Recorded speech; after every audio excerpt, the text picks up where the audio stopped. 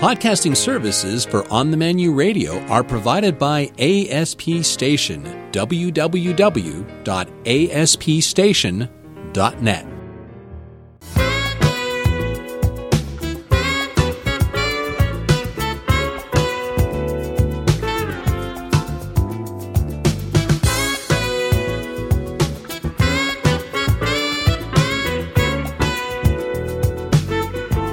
Lovers out there.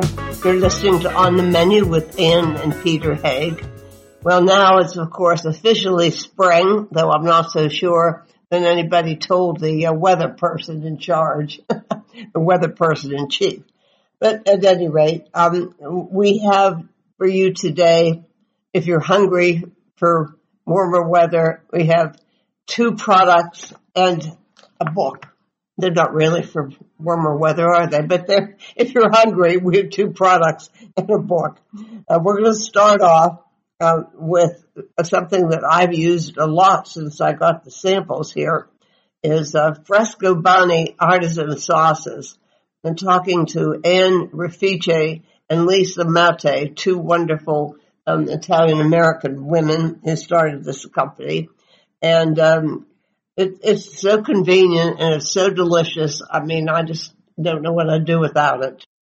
Well, we're excited to be talking about a really top-notch product, Frescobaldi artisan sauces, and we're going to be talking to the 2 co-founders, Ann Refice and Lisa Matte.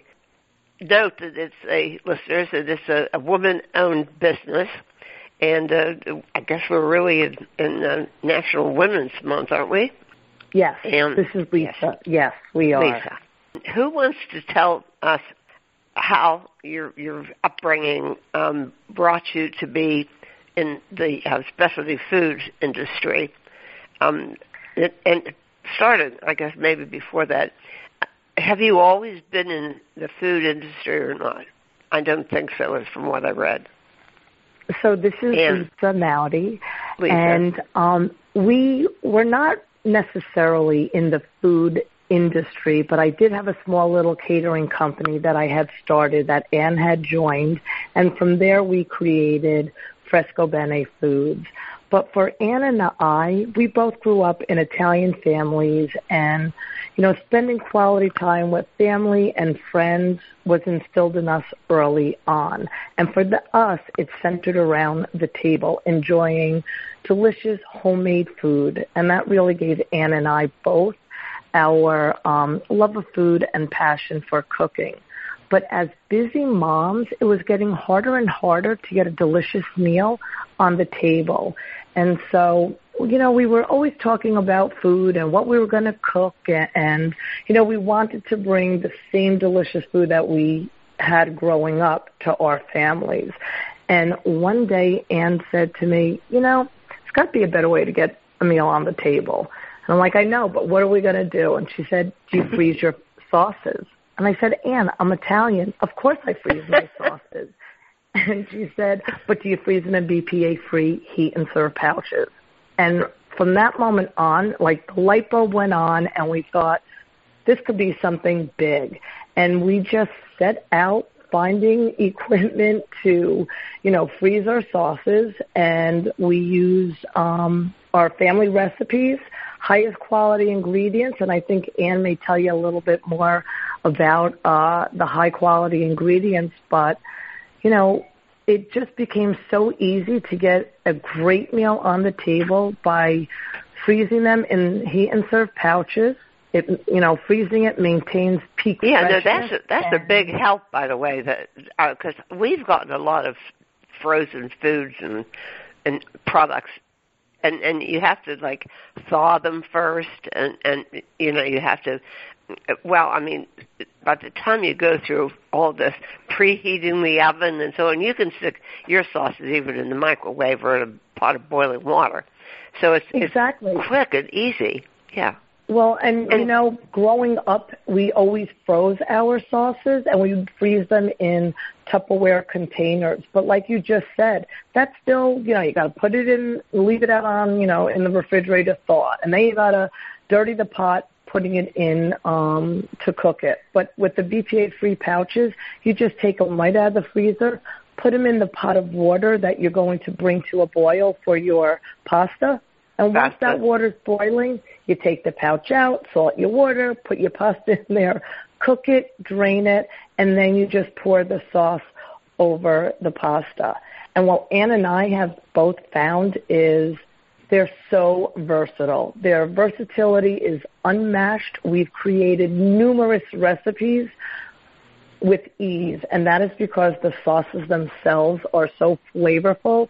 They work deliciously with so many different ingredients. You can use them, by the way, in case you haven't tried it, with oven roasted leeks. We did that last night. Oh, that sounds delicious. That is very good. I usually use the amatriciana sauce over asparagus, but the leeks sounds nice. Yeah, the leeks are nice. Leeks need a lot of help, I think, to tell you the truth. The thing that... Hold on a minute. Let me get a word in edgeways, though. The thing that we did find interesting about the leeks is they took a very long time to cook. I mean, we baked them in the oven, but they took a really long time. And, did they? And you needed to be kind to them and make sure that they had enough time to cook. Otherwise, they really weren't very nice at all. Well, I mean, that's because all roasted vegetables take a while to cook, I think, but comparatively, I usually, So, but how old is your company? I remember you said we talked 4 years ago when you got a Silver Sophie.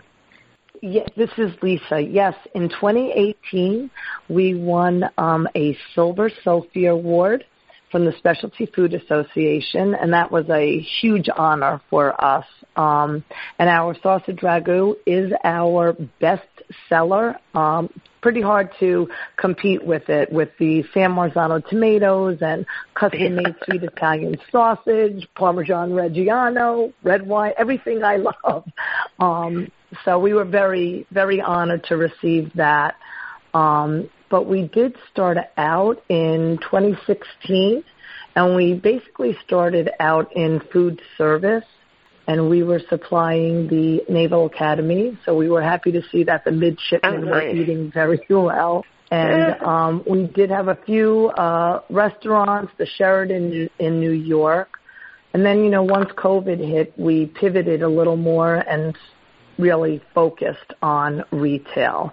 And we are growing our retail footprint pretty quickly now. Now, how much do you produce quantity-wise? Hi, this is Ann.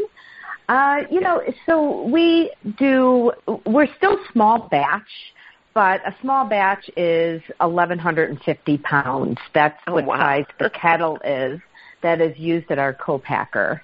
And, that gives us probably about 1,800 pouches, that you have used, which are 10 ounces. So they are pre-portioned to a nice size. And as Lisa had mentioned, they're frozen right after they're made, which is really key. Well, that really contributes to the freshness of it does. Why they taste so fresh. And they taste as fresh as the day they were made. You really can't find a fresher sauce on the market today, unless you make it yourself. Well, I actually, I'm going through a trauma because I have 2 refrigerators with freezer compartments, but I had a freestanding upright freezer in the basement, which I unfortunately packed with about $500 worth of meat, and it broke.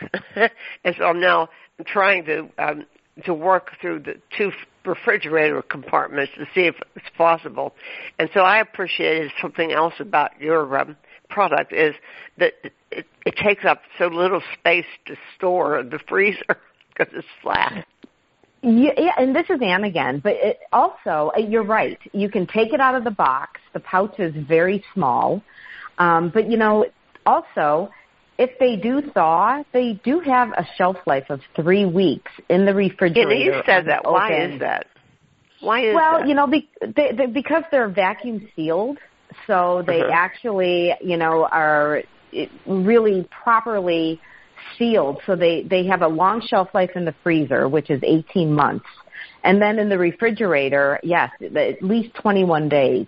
They can stay in the refrigerator unopened and still really have those fresh, delicious flavors that we're wanting to provide. Uh-huh.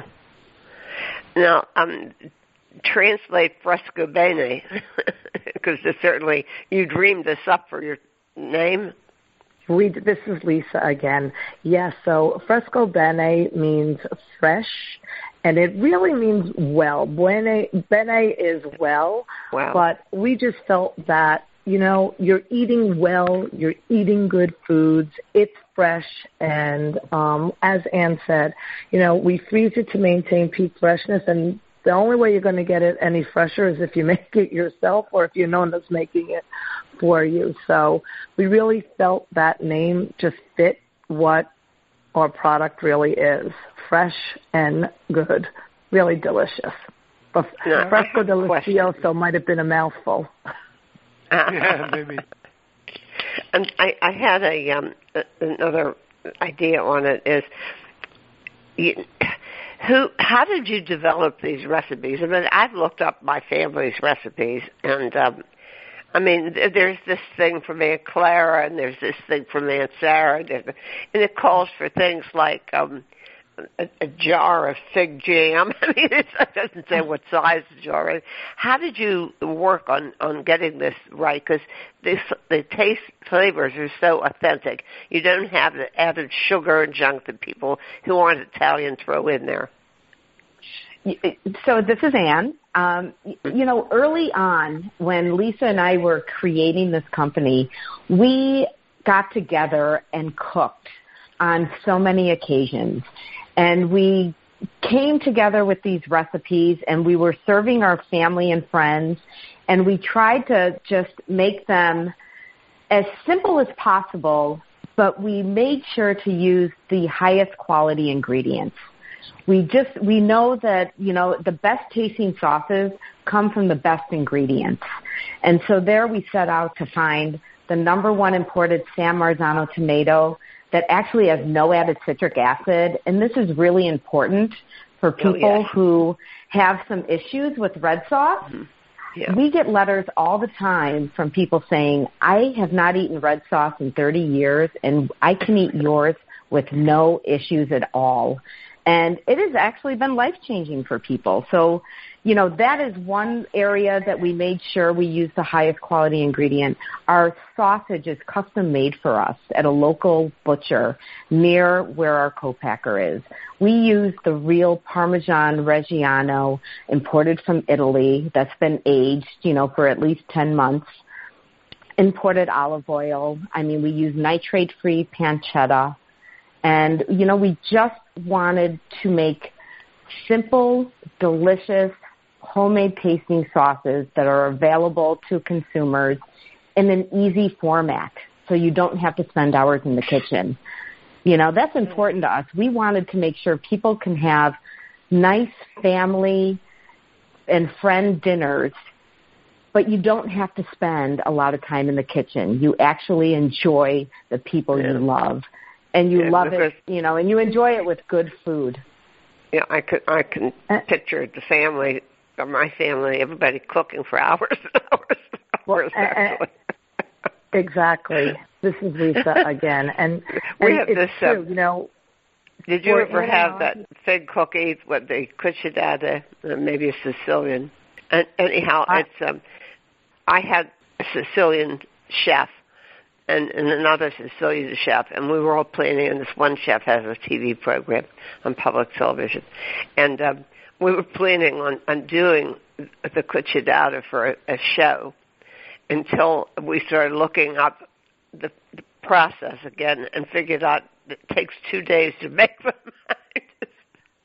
Well, that was it.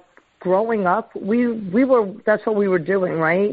Everyone was in the kitchen, cooking, watching our, nonnas and our aunts and our cousins all, spending all day cooking. And we wanted those flavors that we grew up on.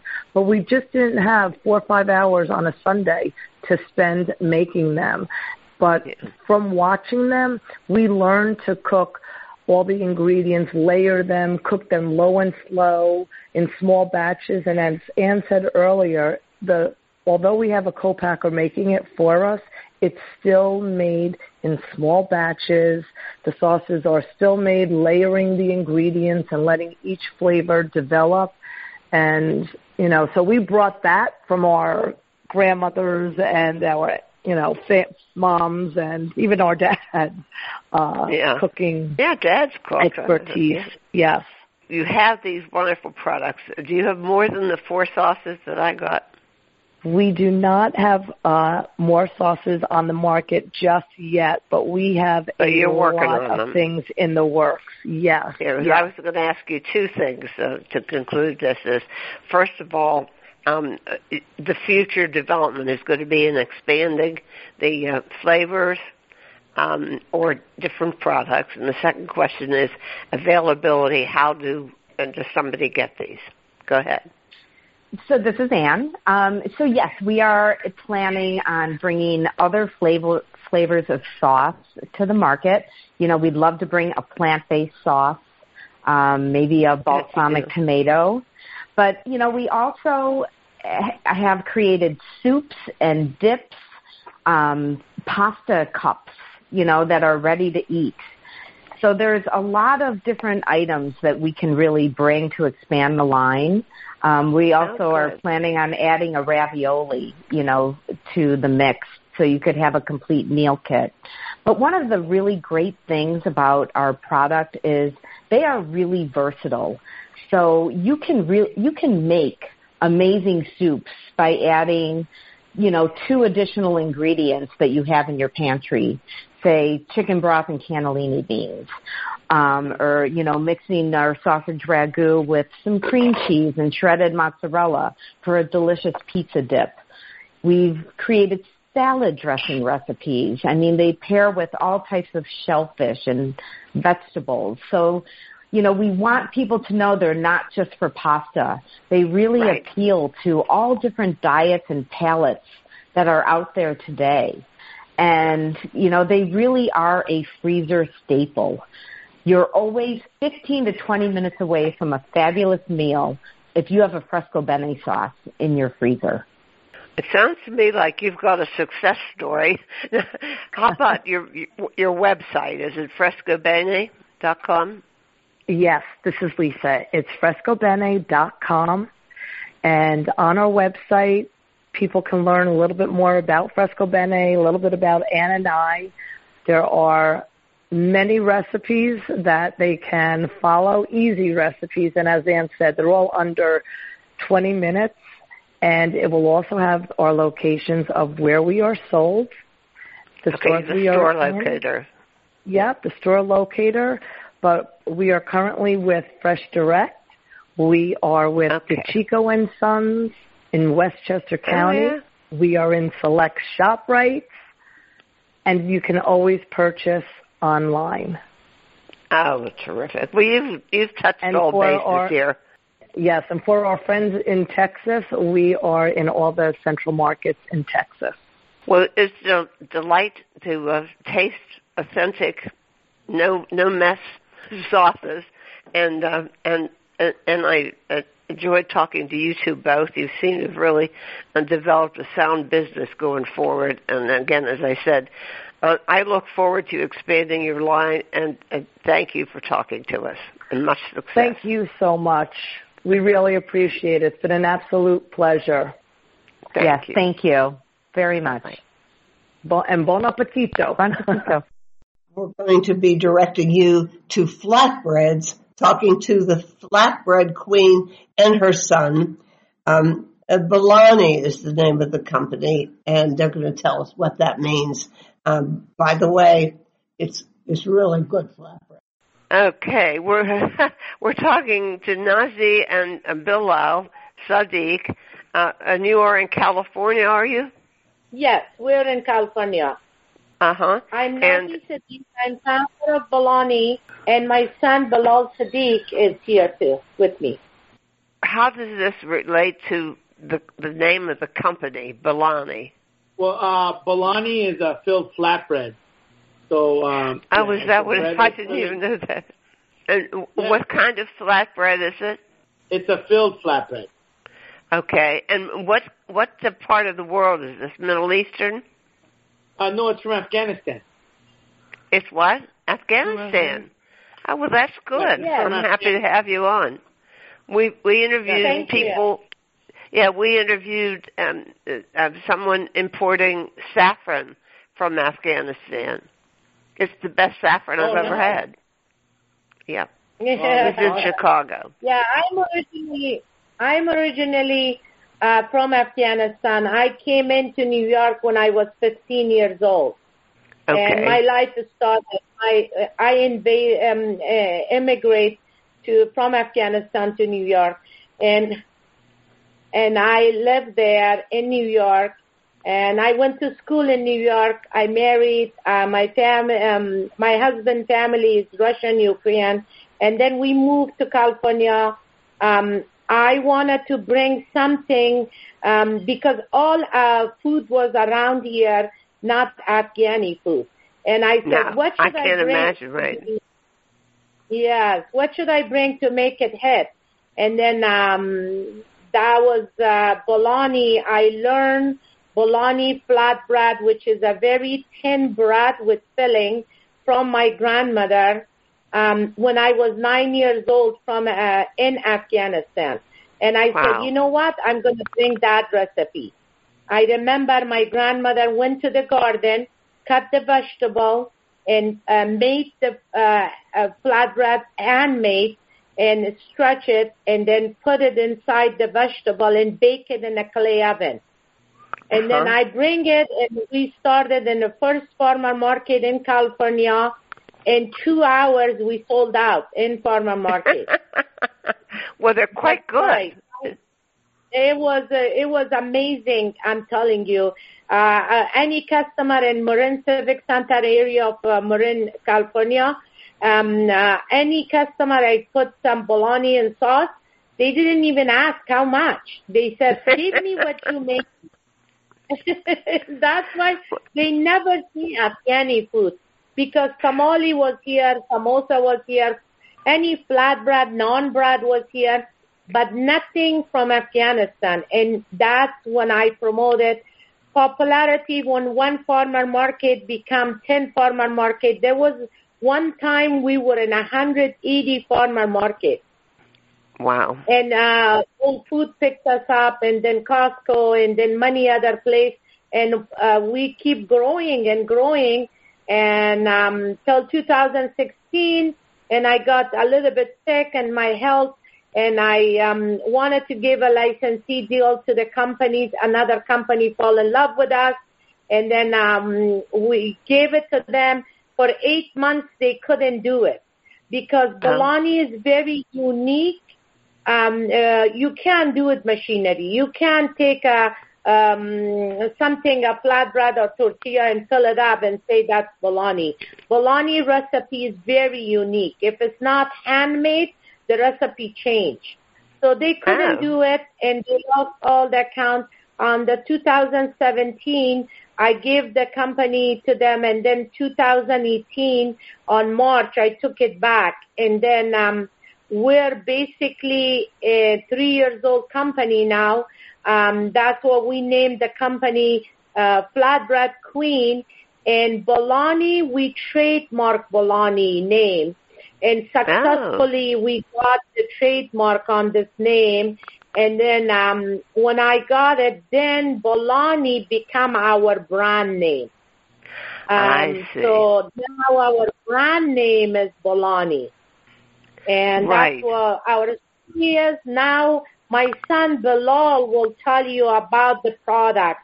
What is the product and what's going on? So I hand it to him. Okay.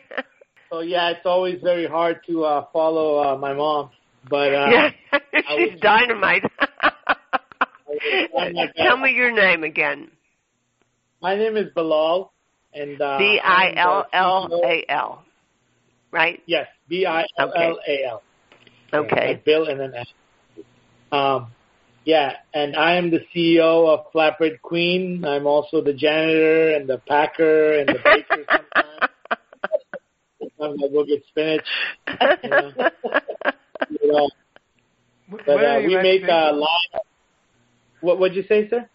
Where are you actually located? Are you in San Francisco? We're located in Concord, California, about 45 minutes away from San Francisco. I used to run a business I ran for a while. The headquarters in the West Coast was in Concord. Oh, yeah, nice. It's a nice blue-collar town with lots of business. That's what it's near Walnut Creek, right? Yes, near Walnut Creek. Huh. Yeah. I found 1,001 ways to drive from San Francisco Airport to Walnut Creek and Concord. And there was no way you could get there without a delay. There's no way. There's always a delay to SFO for sure. So we make a line of. Yeah, go ahead. Yeah, I was going to ask you to tell us about that. We've been used some unusual products like lentil-filled flatbread and that meat substitute. What do you call it? It's not meat. It's Yes, we actually make one with Beyond Meat inside. It's our kebab-filled bologna. Yeah, we had that, and was it the other one spinach? How many different kinds do you have? So we have 9 different kinds. We have spinach, pumpkin, spicy potato, lentil-filled. We have the Beyond Meat filled, which is our kebab-filled bologna. Right. And then we make 2 variations of gluten-free bologna, which are not with no wheat. They're gluten-free bologna, spinach and pumpkin. And then we make a whole wheat version of the spinach. And then we make a line of spreads and sauces, like we make a vegan basil pesto sauce, which is completely vegan, and we use fresh California almonds in there. We make cilantro pesto. Oh, is that what the secret is? Yeah, that's good. I like that a lot. I've been eating that with a spoon. It's so good, yes. A lot of people do that. And the trick to our success and why the products are good is we do about 55 farmers markets a week, and we use a lot of farmers and different purveyors like to source our walnuts and nuts and vegetables over the years. Oh, okay. We're one of the largest farmers market companies. You're the largest what?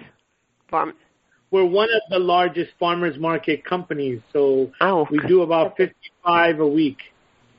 Oh my goodness! Yeah, how do you do that? You must spend your life driving. I have a large family. One of the ways we've been able to do so many farmers markets lately is there has been we've been working with a lot of organizations, and we have a lot of Afghan refugees who have just come in from Kabul. And really? One of the perfect jobs for them, if you go to our Instagram, we tell their story. And one of the perfect places for them to start out is the farmers market. So we'll take them, train them. Afghans are very good at selling stuff. It's in their nature. That's great. As you can tell by my mom. Yes. She's a delight. We have a saying. It's called lightning in a bottle, and that's what your mom is. You got it. And it doesn't. In my house, it doesn't just strike twice. It strikes all the time. And it's something that makes us very unique and aggressive, because I call America land of opportunity. When we come here, we don't have a country to go back. That's one thing. Like a lot of refugees, they come, they can't go back, so they become hardworking, and this is our country. Mm-hmm. We don't have anything to go back and look for it. So we make our life here, we're from here, and make it successful here. That's what we become, what we are. It's funny, about a year or so ago, we interviewed someone who was a refugee from Afghanistan in South Australia. And right, I forgot about that. Her family had a restaurant in Adelaide, South Australia. So their story is very similar to yours. basically. Thank you. We're adopting a new country, and we're excited to be here. And exactly, yes. I'm an immigrant too. And now, you say you're in Whole Foods? So currently, right now, we're not. So when we started all over again, we started from scratch. But, when you renamed the company? Yes, we renamed the company. We started all over again. Okay. Well, now tell me again why you did that. So the first company we gave, my mom got sick. She got a kind of a type of cancer. And we know she needed to get away from the business because she's such a micromanager. So we gave it to, as you can tell. So as we gave the company to a licensee deal to another company, they just weren't able to make the product, and we lost. In that 11 months, we didn't produce products, so the stores moved on. So my attorney advised that we just wind down the company, and then we almost didn't even start up again. Like 6 months later, my brother, he decided like, hey, you know what? We had such a good product. I'm going to start up again. So we basically started all brand new again. We had to start all over again. We started making the product in my friend's restaurant. You know, to go from a 30,000 square foot kitchen to making the product again in your friend's restaurant was a humbling experience. Oh, wow. But you really, you soldier on. I mean, you're really strong-willed. Now, when we refer to your company, do we call it Flatbread Queen or Bolani? I think Bolani is the brand name, and people recognize Bolani a lot, like anywhere. So what happened was originally we had no intention of making it Bolani. It was East West Gourmet in the past, my mom's company, and then my brother's company, Flatbread Queen. But anywhere we went, people never remembered those names. They just like, oh, that's the Bolani guy. Oh, that's Bolani. It's just one of those syllable things, you know, like bubbly, like, Sabara. You know, it just rolls off the tongue right. So we just decided to trademark Bolani, and then from there it became our brand name. So even today when I go to any buyer meeting, they're like, oh, it's Bolani. Sweetheart, is this the black bean dip that I like so much? No, that's different. Different okay. Producer. Now, are these flavors I'm looking at that we've been sampling? Are they typical to Afghanistan? I mean, do you use a lot of cilantro? Yes, Afghan food does use a lot of cilantro, and they are typical to Afghanistan. But we've also created our own type of fusion of these, like basil. You know, like basil. Okay. They make that in Afghanistan. They just don't make it exactly how my mom makes it. You know, I like the another one I've been eating with a spoon is the sun-dried tomato pesto. Yes, that is my grandma's recipe. She used to make those tomato kind of mixture, and she would add it to all kinds of things. You know, that's what I've been doing. I've been putting in other preparations and dishes as an ingredient. Yes. She used to use that as the base for chicken, eggs. She used to scramble eggs with that, anything. Right. She's in New York. She still lives there. Sweetheart, this is the mint pesto, right? Yeah, you've been eating the mint pesto on the stuffed flatbread. You've been adding the two ingredients together, or the two products together. Right. Well, I also was using it with the potatoes and the pork balls. I didn't know that. That was. Let's see. You got to find a place to put it on just about everything. No, totally.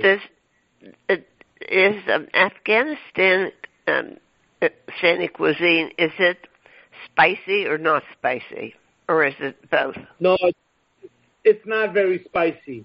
So unlike its South Asian neighbors like Pakistan, India, it's a very milder flavor. It's very similar to Iranian food or Persian food.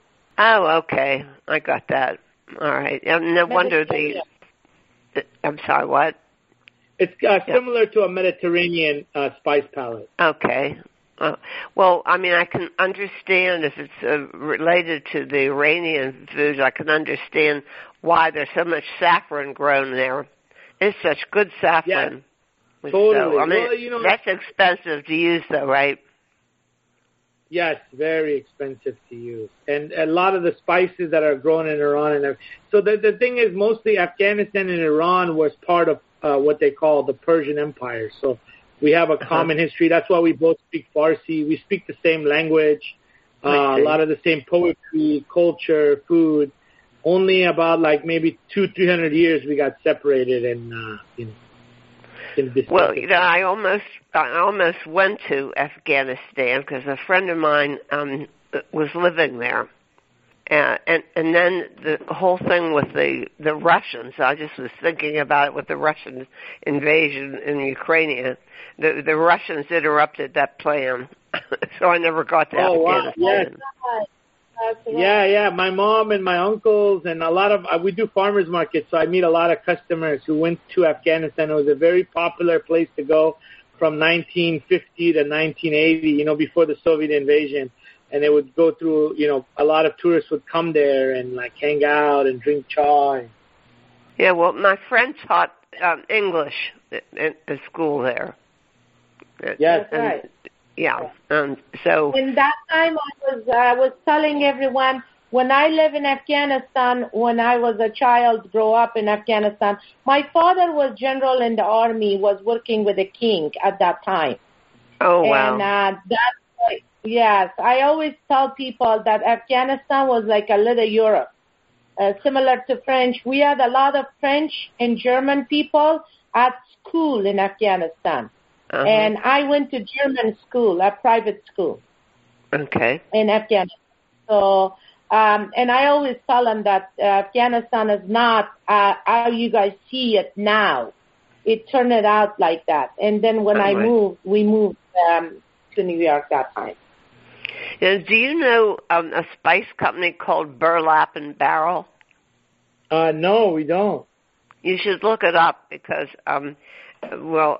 Ethan, one of the partners, married, he lived in Afghanistan, and he married an Afghanistan woman, and he sells a lot of in-laws in Afghanistan, but he also got all these connections to small spice producers, and they sell a lot of direct, fresh, to the small farmer spices on the market. Look it up, Burlap and Barrel. Okay, I will for sure. My mom's cousin imports spice and rice to the United States in New York, actually. Yeah. Called Awabara. Yeah, well, these guys are in New York. Although one of them, Ori, was originally living in California. We always say the world is small, but I guess it really is. It really is. Well, just one last question is, are you going to have the flatbreads available on your online? Yes, we can ship to anywhere in the United States. We are also working in the next year to get distribution through grocery chains in the East Coast, hopefully. And what is your website?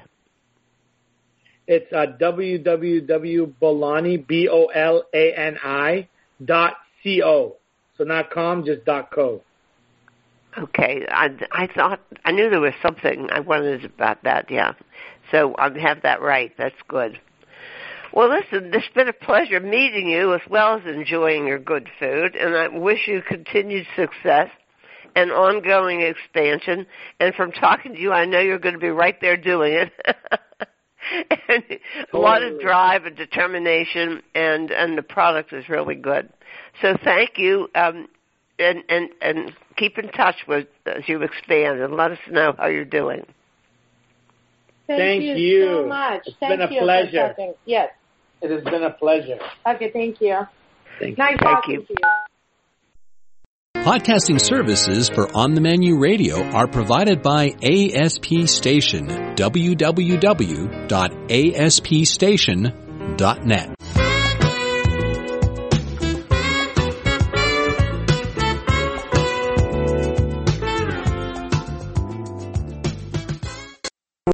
are.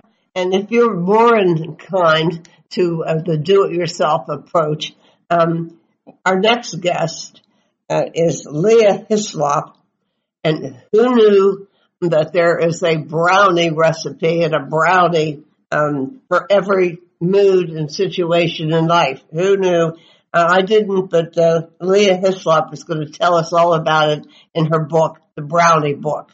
The book is actually called The Brownie Diaries, so she's really tracked this. Yes, we're going to be talking to Leah Hislop about her book, The Brownie Diaries, My Recipes for Happy Times, Heartbreak, and Everything in Between. Well, I never thought of them quite that way, Leah. In fact, you could clear up something for me. When my mother-in-law came to the States for the first time to visit us, she has an intense sweet tooth, so my mother stocked up on brownies. And my mother-in-law adored them. She said she'd never had brownies in England. Peter says he didn't have brownies when he was growing up in the UK either. Are they now popular, but they weren't for a long time? Yeah, I think, America is the home of the brownie, for sure. You guys invented them. And I think, they weren't part of, English tradition at all. I would say kind of from the 90s onwards, especially, and definitely by the early 2000s, they were kind of popping up everywhere and kind of became increasingly popular. So, yeah, we've kind of had a later love affair with them, I think. Aha, interesting. Before that, for your afternoon tea, you had cucumber sandwiches, right? Yeah. I think that's why we like them, though. I think for us, they feel, I guess traditional English bakes are a bit more kind of frugal feeling. And the brownie for us probably feels very decadent, very indulgent. Now, my mother had this recipe which she passed on to many other people called broken biscuit cake. That sounds very English. Did you? You didn't make that, huh? No, I didn't grow up with that. But it sounds very typically English in a kind of like using up broken things kind of way or something. Yes, exactly. You buy the bottom of the biscuit barrel. Yeah, very interesting. Explain to our listeners. Some of these recipes are just too wild. I'm looking at Netflix and chili brownies, popcorn, ginger, and a touch of chili. Explain what the book is about. It's for every mood, every occasion. Explain your purpose in the book. When I started thinking about ideas for a new book, I suppose I thought of brownies, and because I see them as kind of endlessly versatile and kind of like a blank canvas for your imagination, really, you can kind of do anything with a brownie. You can have them, just for friends, like very simple brownies. You can kind of dress them up for dinner parties. I think just like the versions of them are endless. And so I had the idea of kind of doing, it's almost a year of brownies, really. There's 52 recipes in there, and it's a brownie for kind of whatever mood or whatever moment you're in. So whether that's you might have broken up with someone or you've got a new job, just there's a brownie for every occasion. Let's begin at the beginning and define what the composition is of a brownie, because that's the beginning of it, after all. Yeah, well, people obviously have a lot of opinions about brownies. I think more than many other bakes. Should they be fudgy? Should they be cakey? But fundamentally, I mean, I always joke that they're basically broken cakes. Like there's almost they're made of like these very rich ingredients: butter, chocolate, sugar. But there's not very much flour in them, so there's not much, gluten structure. Like a sponge cake is very light and airy because it's got that great gluten structure. A brownie doesn't have that, so it's kind of squidgy and dense and delicious. You say there are two, essentially, brownies fall into two categories, the gooey and the cakey. Yeah. And people are very, they fight their corners, don't they, on what they like. Yeah, they're selling, I mean, I like gooey, but they're selling now these, we had a guest that made brownies in a cast iron skillet. So people who edges, could get a whole circumference of it. Yeah, I think everyone's taste is personal on brownies, but I've kind of got a mix in this book, so I hope there's something for every person. Now you run us through the process, simplified, I might say, so it was going to be easy for everybody to get up to speed on these. Could you also run us through some of the more exotic manifestations of the brownie in your moods in the book? Yeah, well, I make my brownies very simply. I mean, people have different methods, but the method I favor is kind of doing it all in one pan, I'm a big fan of not creating too much washing up. So, melting your butter and your chocolate together, stirring in sugar, and then when I put the eggs in, I whisk it quite hard, which seems to give it that kind of that papery crust that is so nice on the top of a brownie. That seems to create that. So I do that.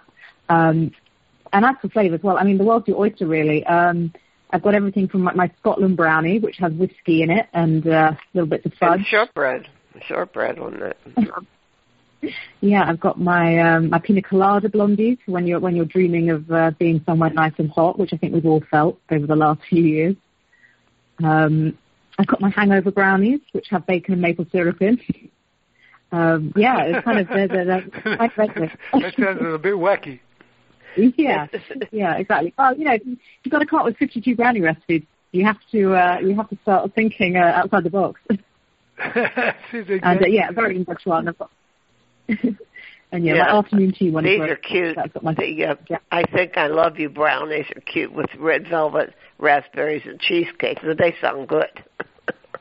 Yeah, that's one for Valentine's Day. And then I've got a kind of autumn one, which has got blackberries in it and rye flour, which has kind of that lovely nuttiness. And I Union Jack too. I mean, you don't call it the Union Jack, do you, Rabbit? What? Yeah, the Union flag, I think is the flag's called the Union Jack.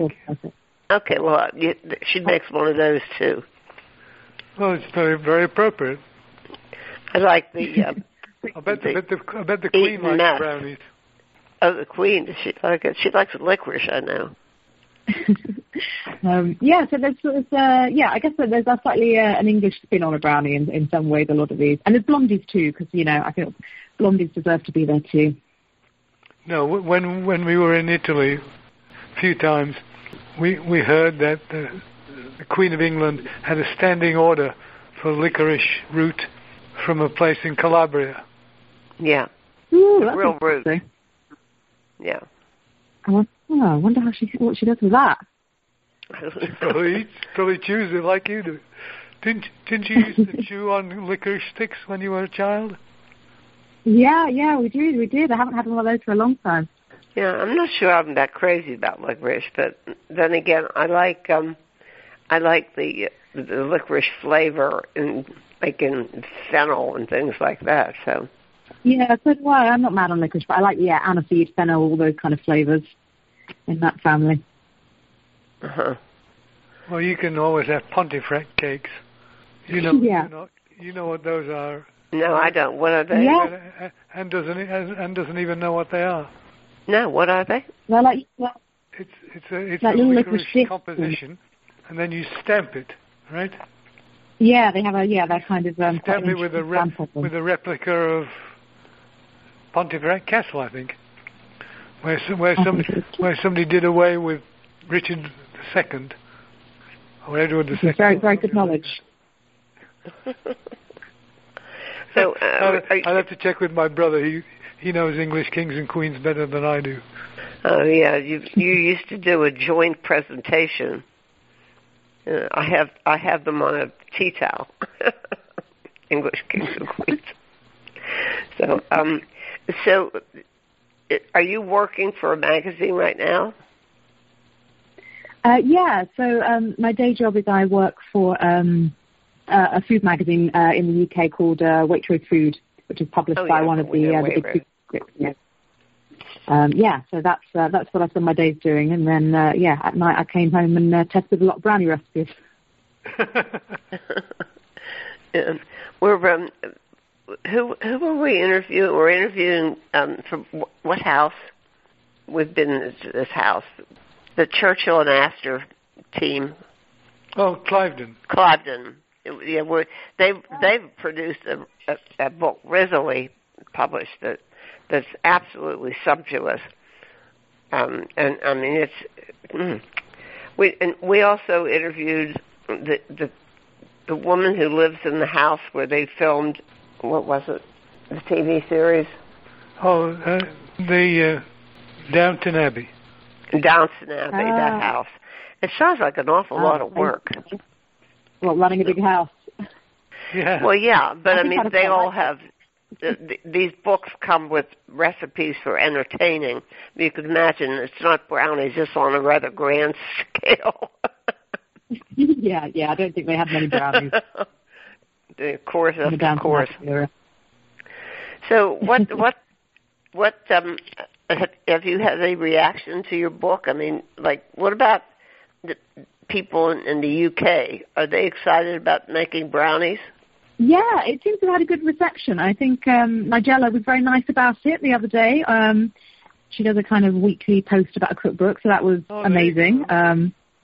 Yeah, that made my year, I think. But yeah, no, it's it seems to be doing pretty well. I think one of the nice things about brownies is that they're kind of democratic, right? I feel like everyone likes brownies. Most people like brownies.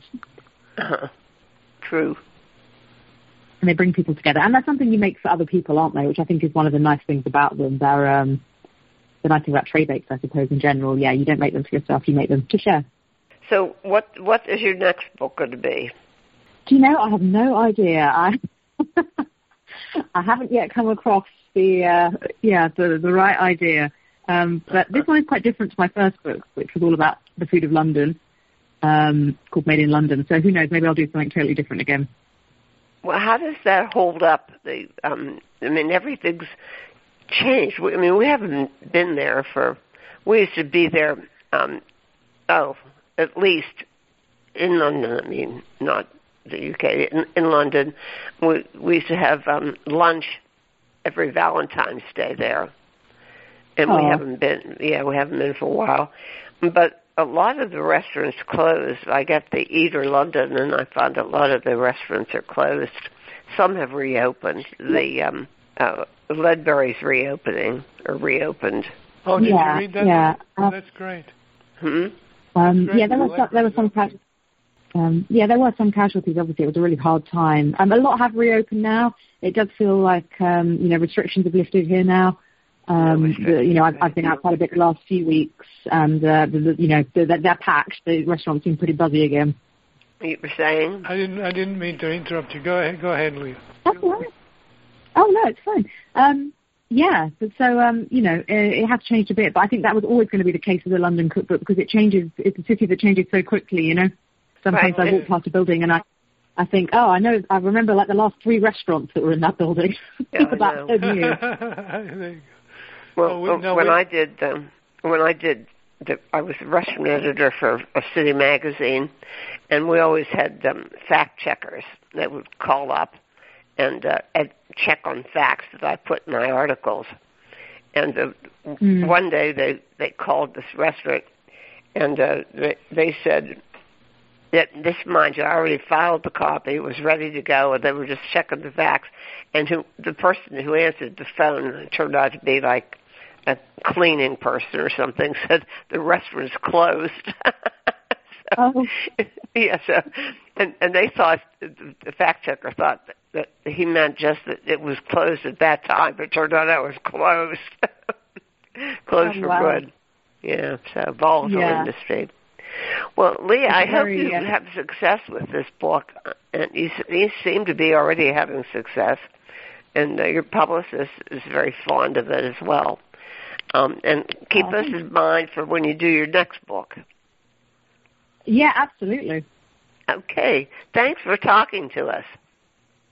You're most welcome. Again, listeners, it's Leah Hislop, The Brownie Diaries. And you can match this delicious treat to your every mood 52 weeks out of the year. Is that true? That's it. Okay, Leah. Thank you. Bye-bye. I'm tempted to say, well, that's a mouthful. That's so very stupid and silly. At any rate, that wraps it for us. Another show next week, same time, same place. And until then, bye-bye.